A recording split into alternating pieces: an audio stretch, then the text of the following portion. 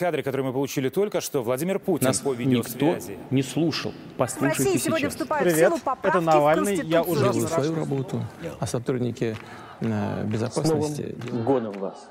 С Новым веком! As Russia's war against Ukraine drags into its 11th month, and as its battlefield losses mount, cracks are beginning to increasingly become evident in the centralized top-down political system that Vladimir Putin has built. A schism is becoming increasingly evident between those in the elite who want Putin to stop the military onslaught and those who insist he must escalate further. And with Putin caught in the middle between these two factions, he is increasingly pleasing neither of them. Additionally, mainstays of the Russian political calendar, like Putin's annual State of the Nation speech and his annual marathon press conference, have been abruptly canceled. So will 2023 be the year that Putin's war in Ukraine comes home and destabilizes his authoritarian political system? Stick around, because I got just the guest to help us unpack it all. Hello and Happy New Year from my makeshift home studio in Washington, D.C.'s funky Adams Morgan neighborhood, and welcome to the Power Vertical Podcast, which is produced by the University of Texas Arlington McDowell Center for Global Studies in partnership with the Atlantic Council. I'm your host. My name is Brian Whitmore. I'm an assistant professor of practice at the UTA McDowell Center and a non-resident senior fellow at the Atlantic Council's Eurasia Center. And joining me from Vilnius, Lithuania, which is one of my favorite cities in the world, is leading Russian opposition figure Vladimir Milov. In addition to leading and founding various parties and movements over the years, including Democratic Choice, Solidarność, and For a Russia Without Lawlessness and Corruption, Vladimir also served as Russia's Deputy Energy Minister. Welcome back to The Vertical, Vladimir. You're officially the first guest of 2023. Hello, Brian. Great to be with you again, and Happy New Year, everyone. Happy New Year. So, Vladimir, we haven't really done much Russian domestic politics on The Vertical for a while, which is funny because it was once the mainstay of the program. This is partly because the Russia's war in Ukraine has pretty much blocked out the sun and taken up all of our time, but it's also because of another reason. The political system has become so opaque and so non-transparent that we, or at least outsiders like me, don't really have much visibility into what is actually happening than we once did.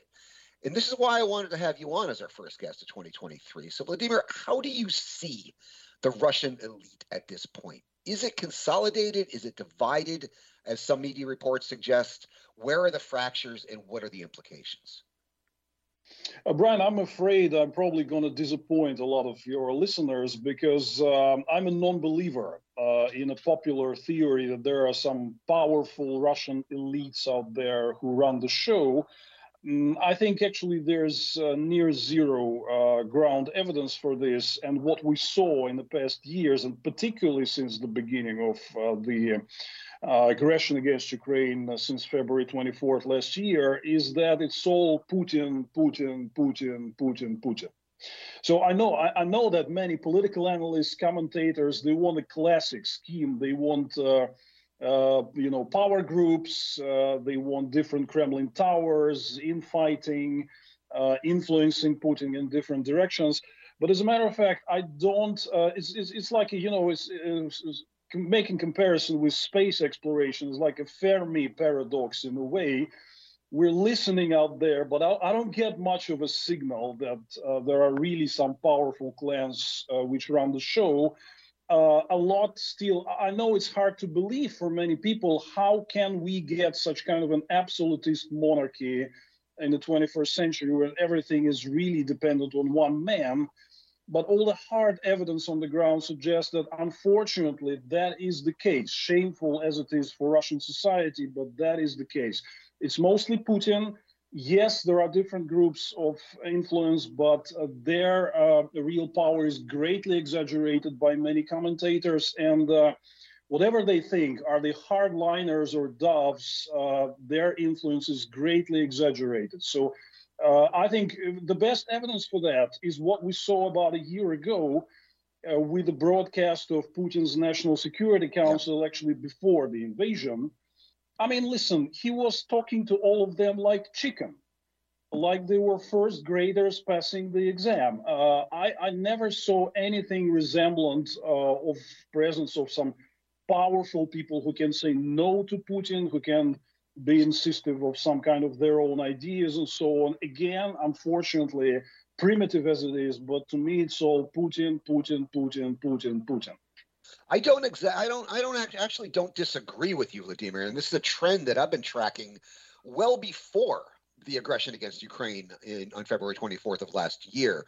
I've seen this trend beginning back in 2014, 2015, when Putin began to cull his inner circle. I mean, I described this at the time of Putin moving from a Brezhnevian model of collective rule, which is what I think we had in Putin's first two terms, and up until maybe 2014, 2015, until he began to cull his inner circle of a lot of his longtime cronies, people like Vladimir Yakunin and Sergei Ivanov, and so on. And I argued at the time that he was moving from a Brezhnevian system to a more Stalin system. Not meaning in terms of the repressions, but in terms of that the system is built around one figure. Andrei Kolesnikov, our common friend, had an article in Foreign Affairs recently saying that Putin is moving into his Stalin phase. But even in that situation, there are kind of vectors of influence. If Putin is indeed moving into his Stalin phase, are there vectors of influence? Who's he talking to? Who is influencing him? Well, first, I have to agree. Yes, I have to agree that yes, we were rapidly moving away from anything resemblant of a collective decision-making model, because first, initially, when Putin came to power like 22, 23 years ago, in the first few years, he got rid of most of the charismatic, influential, power brokers and leaders with anything resemblant of legitimacy. Then he really started to sideline his own circle, Cherkesov, Yakunin, Ivanov, and others, some of the folks that you just mentioned. So the gradual evolution was that he was surrounding himself with loyal yes men, and some of them are yes women, not too many, but still. So actually, anyone with independent voice was sidelined, removed, and so on. So I think that is the trend, which is compatible with what I said in the first place. So the elite that we are observing right now had sort of lost any kind of any signs of real independent behavior, ability to say no to Putin, and so on. Now, in terms of vectors at the moment, what I see and what is striking to me is really the absence, no matter what some commentators want to invent and attach to it, but there is really an absent vector which is calling for withdrawal of troops, ending the war, and reversing the policies that Putin has been pursuing in the past 12 months. I mean, let's be frank about it. There are zero people who are calling for reversal of the aggression, for making a peace with Ukraine. Directly to Putin. Directly to Putin, yes, not through blind quotes in the press and things like that. Okay. Yeah. So I mean, we can try to look for some signs. Like some people make a lot of Moscow Mayor Sobyanin being silent about the war, but I think the plausible explanation is that Moscow is pretty much an anti-war city, and he just does not want to go against the majority of its citizens. But there are zero signs that Sobyanin actually is trying to convince Putin to reverse the course and stop the aggression. So what we see are some very vocal hardliners, which are calling for, even more brutal approach that Putin is currently engaged in.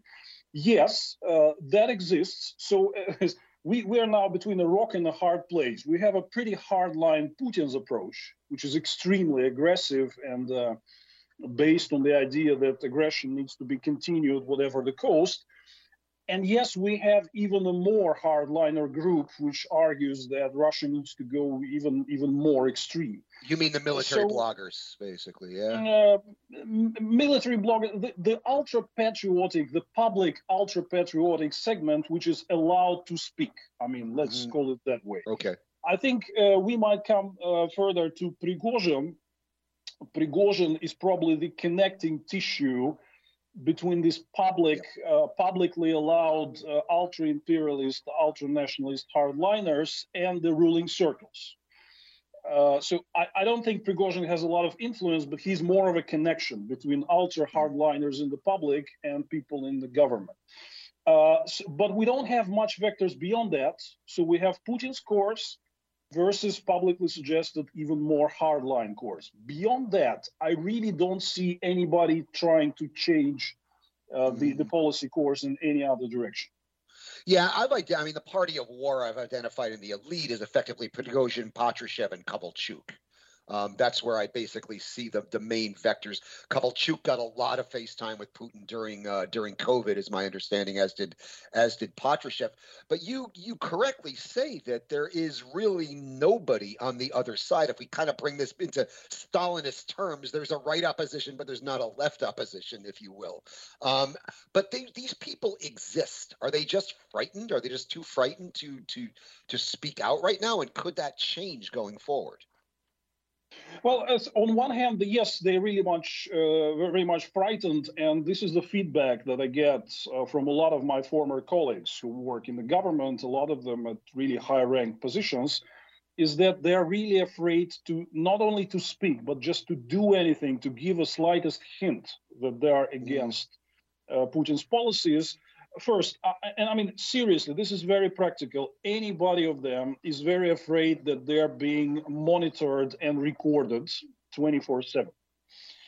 And I mean, that's a real possibility. We know many cases when top officials were bugged and that became evident and so on. So they're really afraid that they're under surveillance, so they cannot even.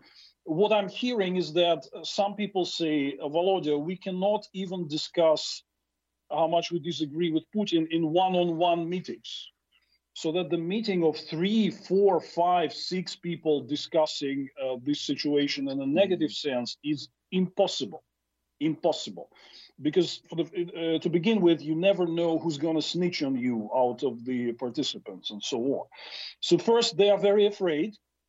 Second, they just don't see a plausible way how an anti-war faction can really consolidate itself in such a. So it's largely, I mean, it can be a lone rebellion, but there is no sensible way how you can consolidate yourselves if you are against what Putin is doing or want to call for some softening of policies which might be taken for betrayal. Right. So this is why. So while the hardline faction, the Hawks, they have like a green light in public, they can say whatever they're up to, but the peace faction is in a totally different position. It exists, but it's extremely fragmented, extremely compartmentalized, and it cannot consolidate. The conditions are just not there because everybody would go crazy and paranoid about it. And I think you mentioned Patrushev. That's a very important part, because I think in the past years, and particularly the past 12 months, definitely, the National Security Council, where Patrushev is a secretary and controls all the apparatus, have wielded enormous power over all other branches of the Russian government. And Patrushev is indeed a very vocal, long-time promoter of a hardliner policy. He's one of the ayatollahs of the current Russian regime. And so everybody, I mean, everybody who's even remotely thinking of like doing something to change the course, the first thing they think about is they would get on Patrushev radar, they would get on the National Security Council radar as potential traitors. That needs to be expelled, purged, because they go against the current policy line, which means I don't see any conditions for an effective consolidation and some kind of action for the potential anti-war party in the government, even if it exists. And you raised a couple interesting points that I want to drill into a little bit here. You said the Hawks have the permission to speak. This nationalist imperialist faction, the military bloggers and others, but they're directing their criticism not at Putin personally, but at the generals in the field. They're very careful how they direct their criticism. When I see kind of criticisms of the war and a desire to wind down the war, the party of peace, if you will, it tends to come in the form of blind quotes in articles by Western journalists.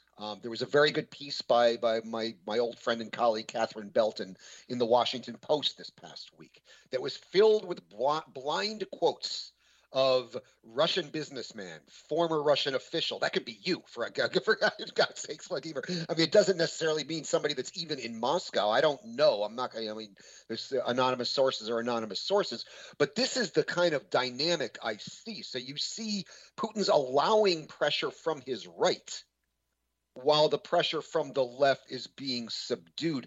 Do you see some method in this madness? Is this something Putin doesn't want to be happening, this pressure coming from the right? Or does he like this? Because this actually leads him to where he really does want to go. Well, I don't know. I have a hard time defining this, actually, because I think Putin is finding himself in what I would call like a reverse Gorbachev moment. Yes. Because Gorbachev had started some sort of liberalization for internal inter-party struggle gain, but then it got out of control. So same thing here. I think Putin realized that he needed all these hawks in the public to ensure the popular consolidation around his war cause. But now I'm pretty sure that he feels that things are getting out of control somehow. We can see certain signs that there is some pressure on the most vocal people like Kadyrov and Prigozhin. Mm-hmm. This is not widely reported, but you can see like raids, criminal cases, some refusals for their proposals, like Prigozhin has been loudly suggesting to build defense line in Belgorod and Kursk regions, which are adjacent to Ukraine, mm-hmm. but he was outright refused. Kadyrov has a problem with Batal Khadzinsi. That's a clan most loyal to him in Ingushetia. To make the long story short, Kadyrov long wants to swallow the nearing region of Ingushetia. Right. But recently, the members of the most loyal pro-Kadyrov clan in Ingushetia were arrested and raided. Kadyrov was protesting, but got nothing in result. Mm-hmm. So in terms of the real administrative action, we see some moves to curb their activity, the activity of the most radical folks. But I think at this moment, Putin still needs them more than he sees some harm in their actions and so on. But we never know what comes next. You said that, and that's a very interesting moment when people are criticizing some generals and some other people for failures on the battlefield and so on, but they stop short of naming Putin personally. Of course, yeah. I think we're on the brink of that. We're very close when this will actually begin happening. And in this regard, Putin really will get mad. And here's where he will not tolerate some of the criticism from the far right anymore. Yeah, no, and this is where this is the most likely way I see this destabilizing the regime.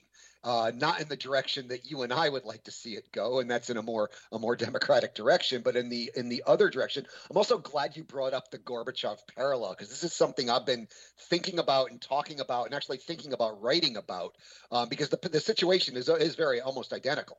I mean, by unleashing his reforms, Gorbachev created a situation where he was pleasing nobody. The Democrats wanted a dismantling of the Soviet system, and the hardliners wanted a restoration of the old Soviet system, and nobody, I mean, pretty much nobody was where Gorbachev was. With Putin, I'm beginning to wonder if he is moving into that place. These hardliners, these hawks, they want a military parade on the Krещатик, and that is not happening, right? But the party of peace, as much as it exists or is as silent as it is, wants the pre-February 24th world. That apparently also is not happening. Do you see this destabilizing the regime one way or the other, even in the absence of this vocal party of peace in the Kremlin elite? Well, the regime is definitely not stable because it's exactly right. I mean, there's a lot of similarities with the Gorbachev situation because Putin has started the processes which he cannot control, which leads to a lot of failures, and nobody is happy with it, neither camp. is happy with what Putin is doing. So he only, we talked about fear when I described the situation inside the power circles. That is actually the only connecting tissue at the moment, fear and repression, which is holding this whole system together. But it's not going to get any better. The economy is not going to be getting any better. It's not going to improve on the battlefield, and Putin might suffer some major losses and so on. So the Russian public opinion, that's a separate topic, but I believe that it will begin waking up very soon, and he will see a lot of domestic trouble. So we're heading towards a lot of difficulty. And yes, that is right. Neither camp, and that's a lot of similarity with the Gorbachev situation. Neither camp is happy with Putin. We are just a few steps away from Putin being named across the country by various circles, including on television, including by members of the elite, as the guy who is actually responsible for what's going on. That is going to be a very interesting period. And I think my prediction is that from that point on, his authority will begin to very rapidly decline because he's been sustaining himself only as a leader who can perpetually endure a disregard of whatever difficulty Russia experiences. No. Once if people will see that that's not the case anymore, might trigger an avalanche like it happened in the 80s. Yeah, for that to happen, this fear, which is the connective tissue that you correctly point out is the only thing holding the system together, that fear would have to dissipate. I mean, in my experience watching this over the past several decades, when you don't have a consolidated regime in Russia and you don't have fear, you have political change. This is what happened in the late 80s, early 90s. This is what happened toward the end of the Yeltsin period, right? When the regime was not consolidated and you didn't have fear. But when you do have the fear, the regime's always been able to pull it together. Think of the period after the Bolotnaya protests in 2011, 2012. The regime was not consolidated then, but Putin managed to reconsolidate it with fear. So do you see the conditions of this fear lifting? Because that seems to me to be the crucial independent variable here. First, it's interesting, Brian, and I like the way you formulated it, because most people would say that nothing in Russia will ever change. Right. But you have correctly pointed out that in the past 40 years, we had effectively two major changes in our political system, big U-turns. So we actually have the third edition, a very different edition of a political system in just 40 years. Mind you, all of you who say that nothing will ever change in Russia, just third edition in just 40 years. So we're coming to the fourth. Now, what is going to happen? I mean, everybody, including the elites in the general society, are essentially testing the strength of the system. So they see, like, people came out to protest the war in big numbers, actually, but dispersed, disorganized, not like in previous years. Many of them were arrested. Some of them got big prison terms. So people kind of receded and thought, let's wait, right?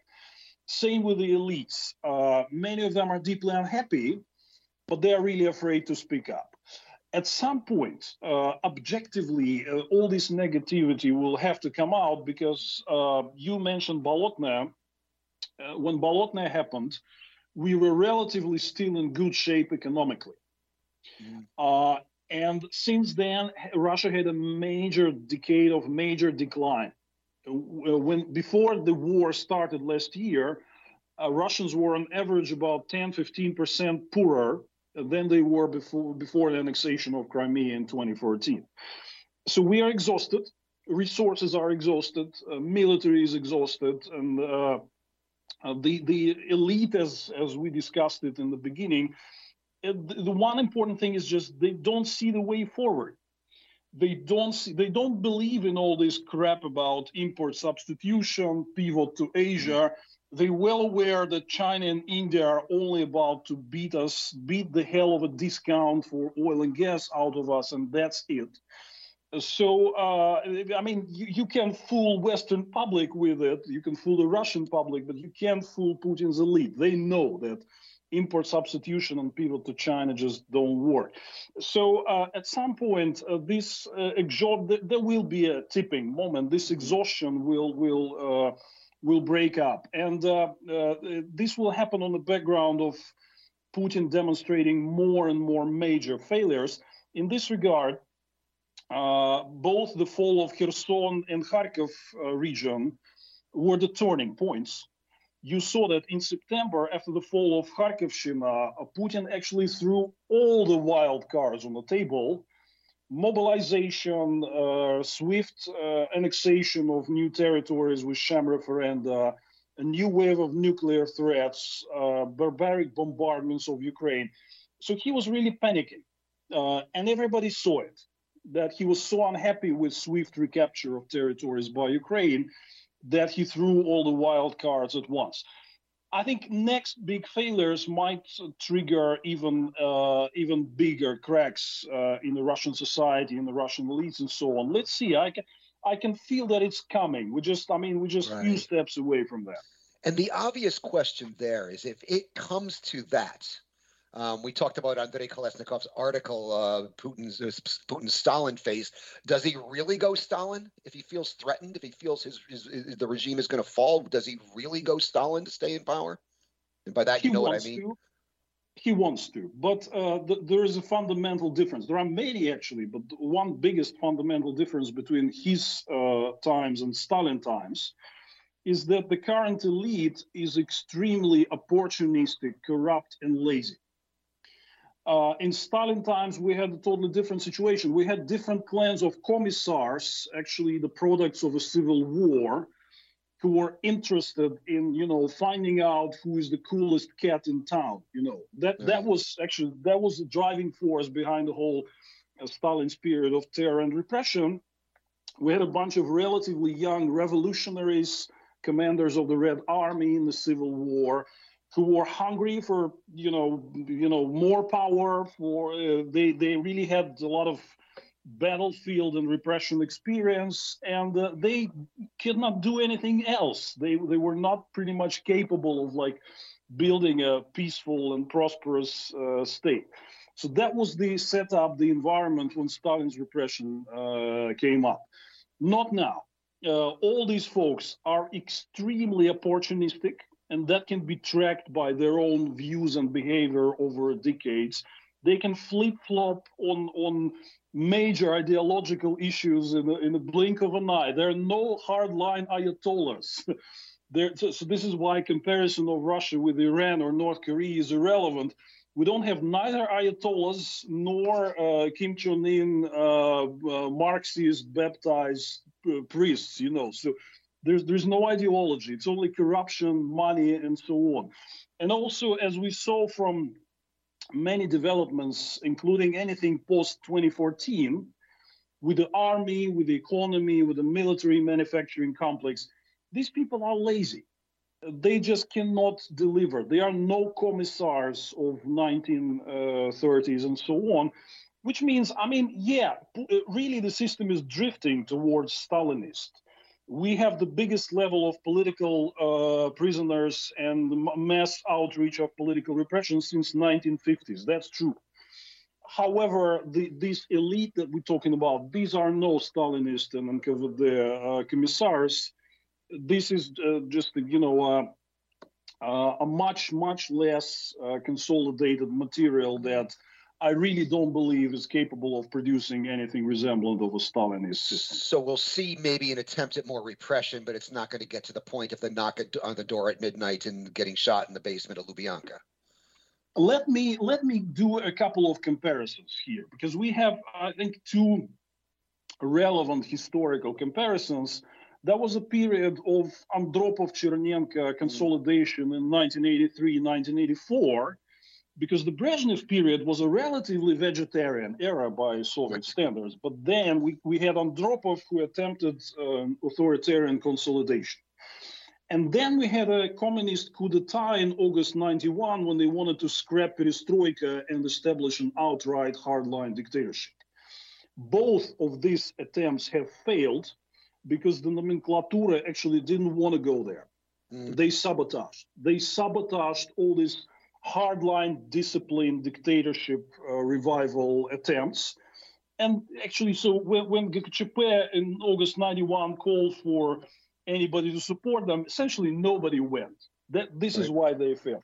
Same thing with Andropov. His attempt to strengthen the discipline didn't work because people favored liberalization, which ultimately came about later under Gorbachev.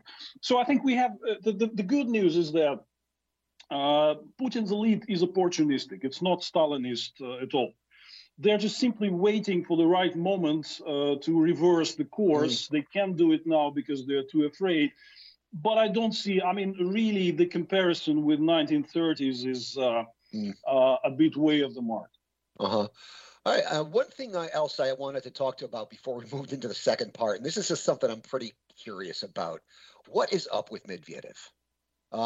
If you look at his public statements, you look at his Twitter feed, and it's just over the top ridiculous. I mean, I don't know if you saw the recent tweet that he just put out about the United States is going to break up and that Poland's going to annex the Western Ukraine. What is he doing? Why is he behaving this way? We both know he's smarter than this, but he seems to be playing a role right now. What is that role and why is he playing it?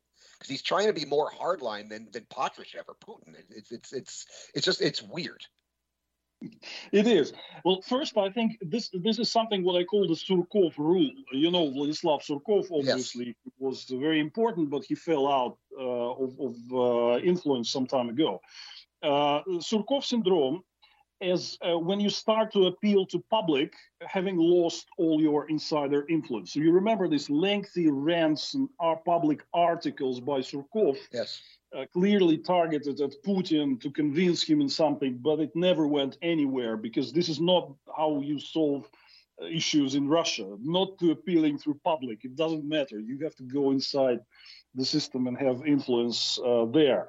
So the syndrome is when you appeal to public too much, it nearly certainly means that you lost all the influence on the inside. That goes back to Prigozhin, that goes back to Kadyrov, but Medvedev, I think, is probably the brightest example at the moment. The other thing is that, you know, that 3 years ago, he was dismissed from the prime minister post. Yes.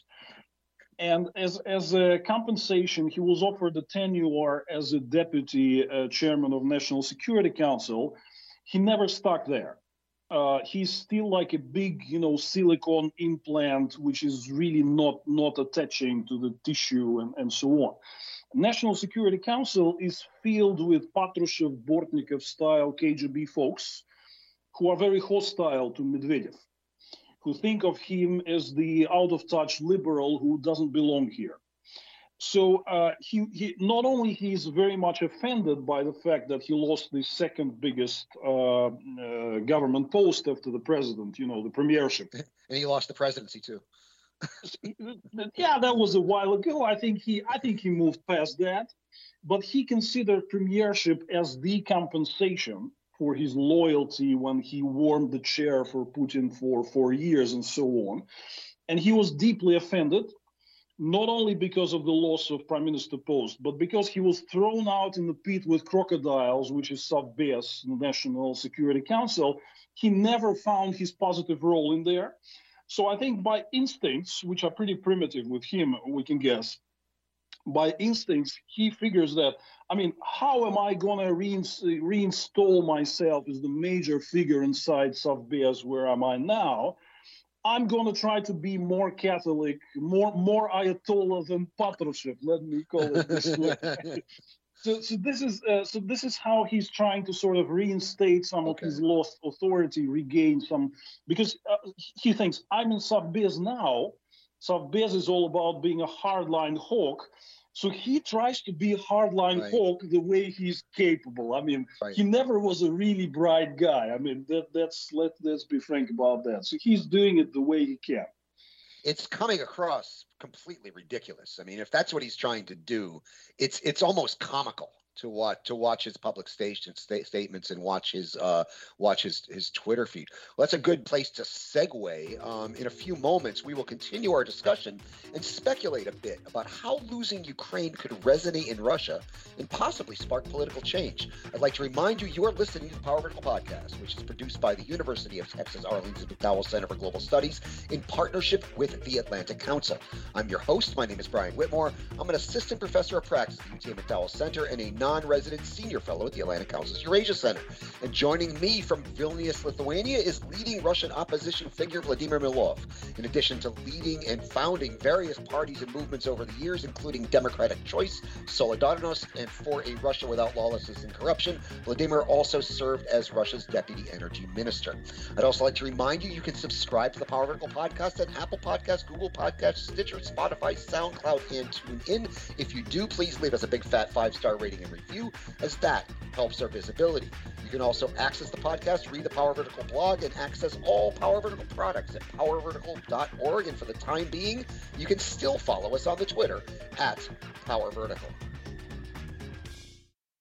Кадры, которые мы получили только что, Владимир Путин Нас по видеосвязи. никто не слушал. Послушайте В России сегодня сейчас. вступают в силу поправки это Навальный. в Я Конституцию. уже делаю свою работу, а сотрудники безопасности... С Новым годом вас! С Новым веком! So we don't really know how this war will end, but one thing appears to be reasonably certain. Vladimir Putin's quest to subjugate Ukraine is clearly headed for failure. Zbigniew Brzezinski has famously observed that without Ukraine, Russia ceases to be an empire, but with Ukraine suborned and subordinated, Russia automatically becomes an empire. My corollary, Vladimir, to Brzezinski is as follows. Russia cannot be a democracy as long as it has imperial designs on Ukraine. But once it gives up these designs, the path to democracy becomes easier. It doesn't become obvious or easy, but it becomes easier. But losing Ukraine can also spark a backlash on the imperial and nationalist right that could drive Russia in another direction. How do you see what appears to be a looming defeat in Ukraine? It's just a matter of time, in my opinion, before this ends in defeat for Russia. And defeat can mean a lot of things. But for me, what I'm saying here is Ukraine will no longer be in Russia's sphere of influence. Russia's ability to influence Ukraine, even if they do manage to hang on to some territory, is going to be severely limited. Russia has lost Ukraine. And that's a big deal with a lot of Russian people. That's a very big deal. A lot of Russians, not speaking of present company here, but a lot of Russians view Ukraine as part of Russia. It's not. The history is clear about that. But the belief is powerful. How much of an effect is losing Ukraine going to have on the Russian body politic? Well, first, Brian, I have to say a few words about this Russian imperialism and the Ukrainian role in it. I think it's greatly exaggerated. It's greatly exaggerated. And it was largely all this sentiment that we need to conquer and subjugate Ukraine was artificially brought up.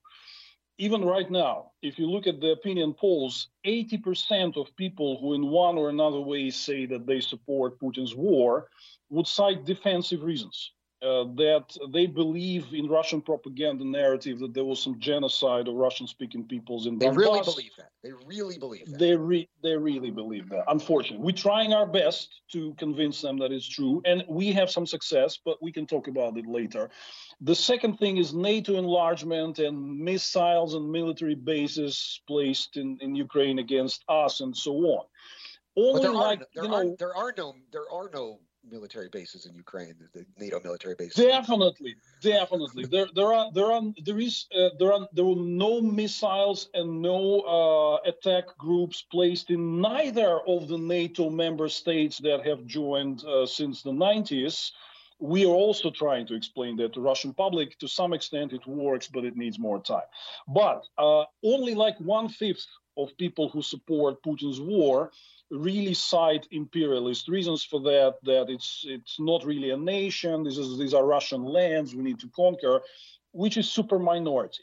That's less than 10% of the Russian people overall.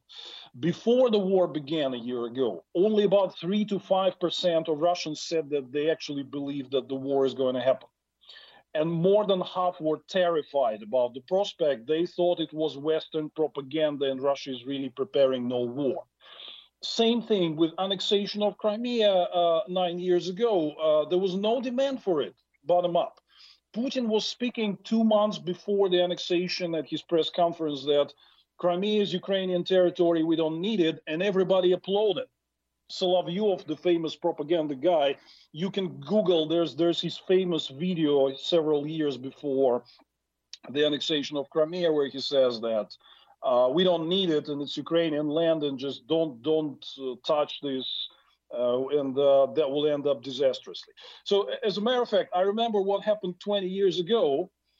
There was near zero imperial sentiment at all. And actually, I blame Brzezinski at the moment because we talked about this I was in the government and we talked about this with many Russian officials. And a lot of them really said, oh, well, if Brzezinski is saying that Russia needs Ukraine for imperial purposes, then maybe that's really the case. No, seriously, it's not that. I'm not blaming Brzezinski for what happened. But what this means is that there was far less geopolitical thinking 20 years ago in the Russian elite and the Russian society than people could have imagined. Russia could have normally accepted independent sovereign Ukraine, Ukraine joining EU, Ukraine joining NATO. 20 years ago, we had no problem with that. It was all artificially stirred and artificially brought up. Now, what's going to happen after Putin's defeat? And I agree with you that he will suffer, hopefully this year, he will suffer a major defeat, which will finally sign and seal the independent sovereign prospect for Ukraine out of Russia's dominance. What's going to happen? For those of you who want to read this in writing, I will have an article coming up at the Center for Liberal Modernity in Berlin in just a few days. And generally, I don't believe that there will be a major political change happening after the defeat in Ukraine instantly. Russian society, Russian system has a very big inertia. But I also don't see the way out of this for Putin. He has been, getting away with a lot of losses and defeats for way too long.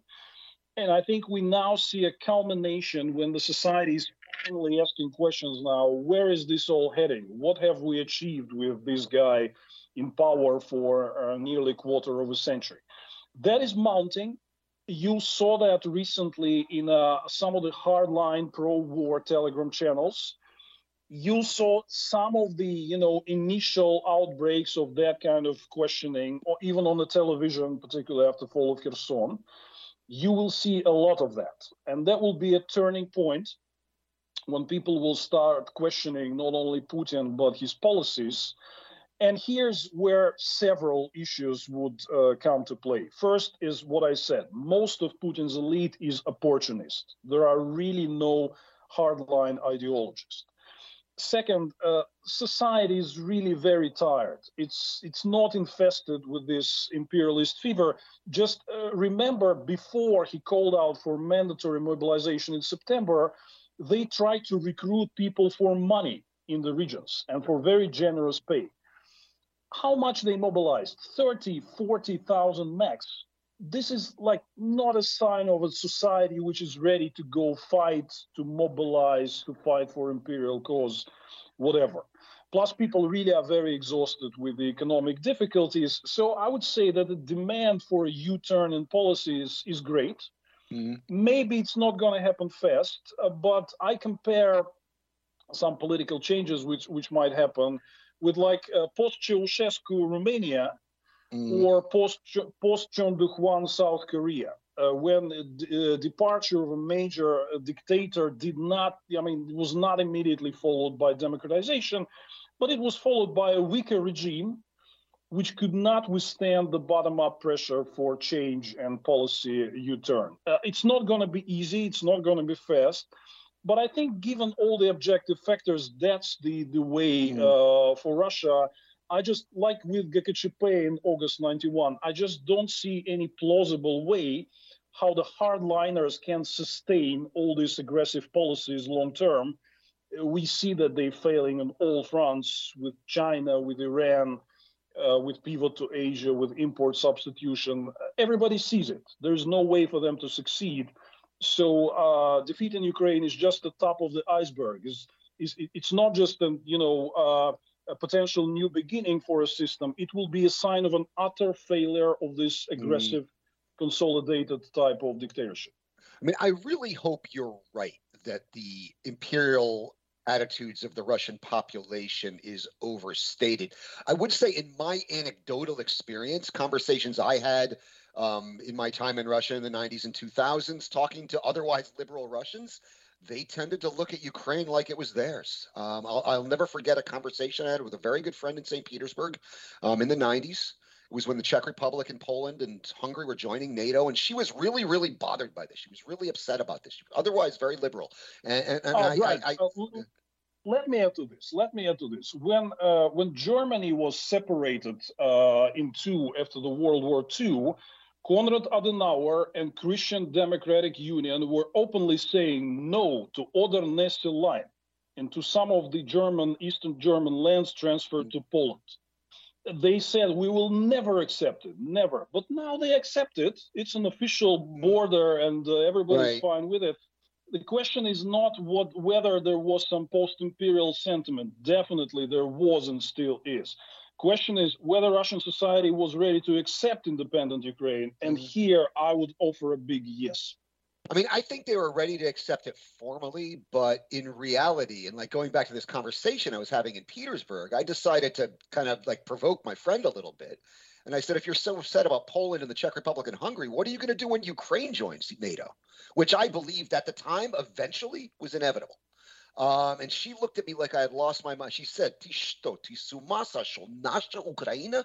You know, and I was like, it's not yours. It's a vasha. It's a ich, right? But that was not an unusual attitude I got. But what I want to lead into with this is imagine a loss in the war, which is very, very plausible. And imagine Ukraine fully integrates itself into the West. Imagine Ukraine going forward becomes, as we all want it to be, and I think it will be, becomes a successful part of the Western community. That means a full member of the European Union. That means a full member of NATO. That means it becomes something like Poland or the Czech Republic. How does that resonate with Russians, given the historic ties with Ukraine and how they tend to look at it? Is there going to be this sense of, if the Ukrainians can do this, so can we? Will this be a kind of a catharsis that could push Russia in a more democratic direction? Definitely. If you look at one of the polls published by Levada Center at the end of the year, you can see that Zelensky, I mean, with all the, extremist charges, like you can get 15 years of jail time for this, but Zelensky is ranked number 8 among Russians as person of the year. Following Putin, the classical Putin, Shoigu, Lavrov, Mishustin, who is there, number 8 is Zelensky. Which means that, I mean, he really resonated a lot during, I think his message to Russians was a little bit better in the first few months of the war than later on, but still, he really resonated, he was listened to, and he's extremely popular, and Russian people are interested to hear what he has to say. And generally, I think this might be something what happened to West Berlin or South Korea, because Ukraine, I know that they are really consolidating themselves around new identity, and I don't want to offend anyone, but they are to a large extent a Russian-speaking nation. This is actually what makes Putin mad. To me, this is the main reason why he finally launched the invasion, because a successful Russian-speaking nation in our neighborhood, which was able to build democracy to resist being integrated into Putin's Eurasian dictatorship realm, successfully integrating with EU and NATO, this is an existential threat, number one. That Russian people can see that you can choose democracy and be successful and integrate with the West. This is actually why he hated all this independent Ukrainian project, and this is what ultimately led him to make a decision to invade. So this is why I think if Ukraine really integrates with the West and really becomes a success story, that will send shockwaves and will have a profound impact on the Russian population, which is why we need to double down efforts on supporting a successful Ukrainian transformation. Yeah, no, and I would agree with you. I would kind of tweak your notion of Ukraine being a Russian-speaking. It's a bilingual nation. It's remarkable. In my trips to Ukraine before the war, I heard Ukrainian spoken in places where I never heard it spoken before. I heard Ukrainian being spoken on the streets of Odessa, for example. And I heard conversations where both languages were in play. People were speaking both languages to each other. That wasn't the case in the 90s. In the 90s was pretty segregated. The East and the South was Russian speaking. The West was Ukrainian speaking. Now, with the new generation, everybody I know in Ukraine now speaks both languages. I don't know anybody that doesn't speak both, which is pretty remarkable. I think what bugs Putin. I totally agree with you. And I reiterate, I don't want to offend anybody. And it's great that Ukrainians really are more appreciating their own culture, their language right now. It's a good thing. However, still, most of them speak Russian.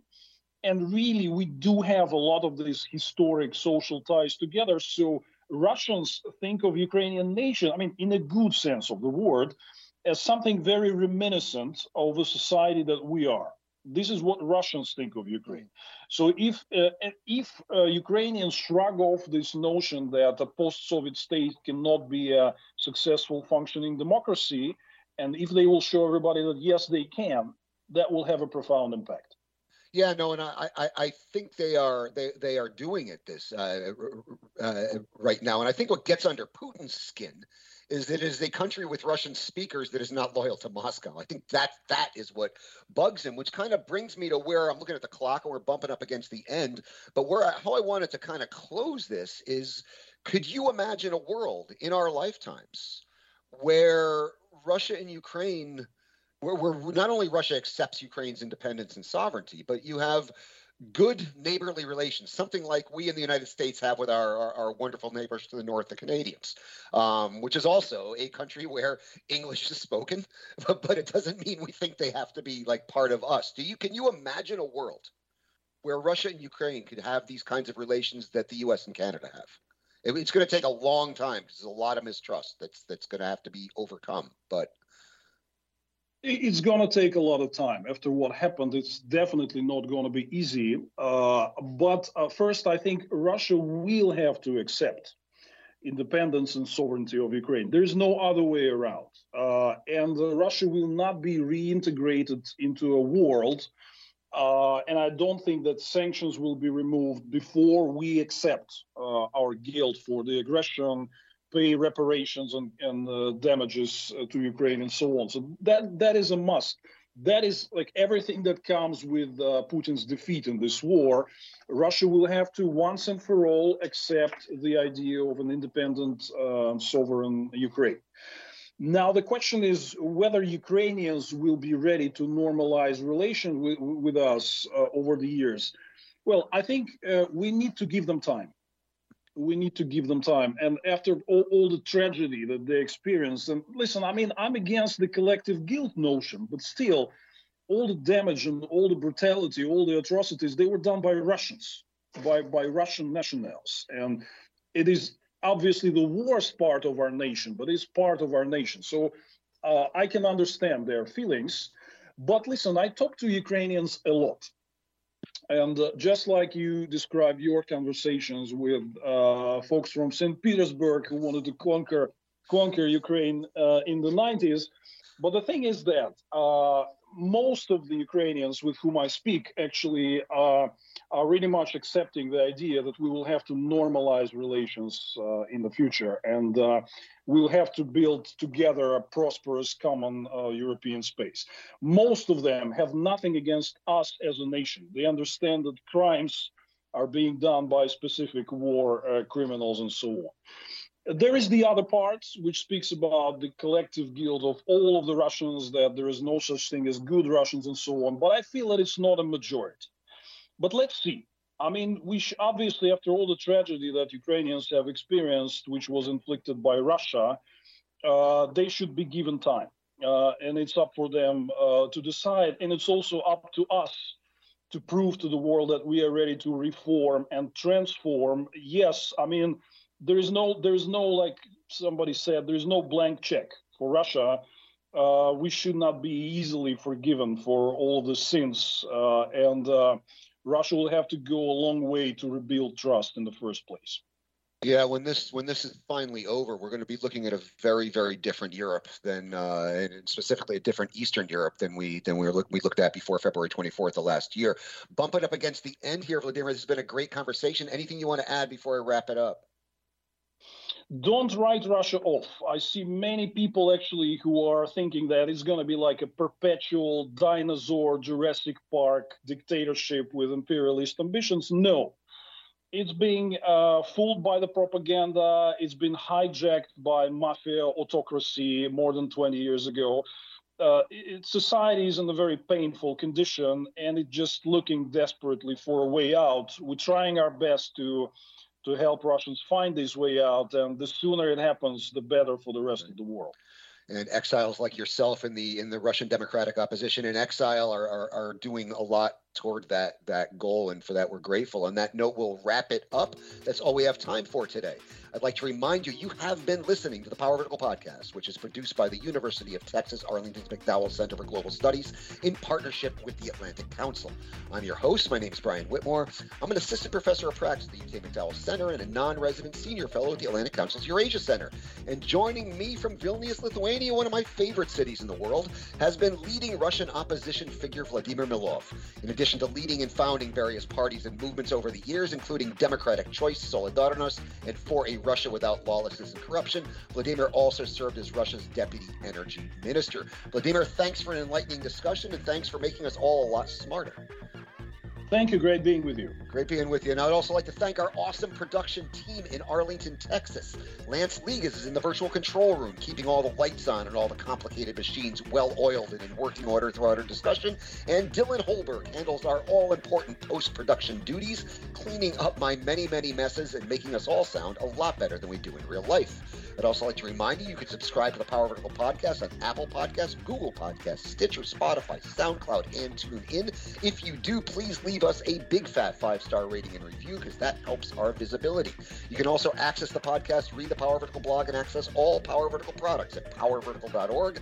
And for the time being, you can still follow us on the Twitter at Power Vertical. Join us again next week, and until then, I leave you with the ambient sound mix prepared by our production team.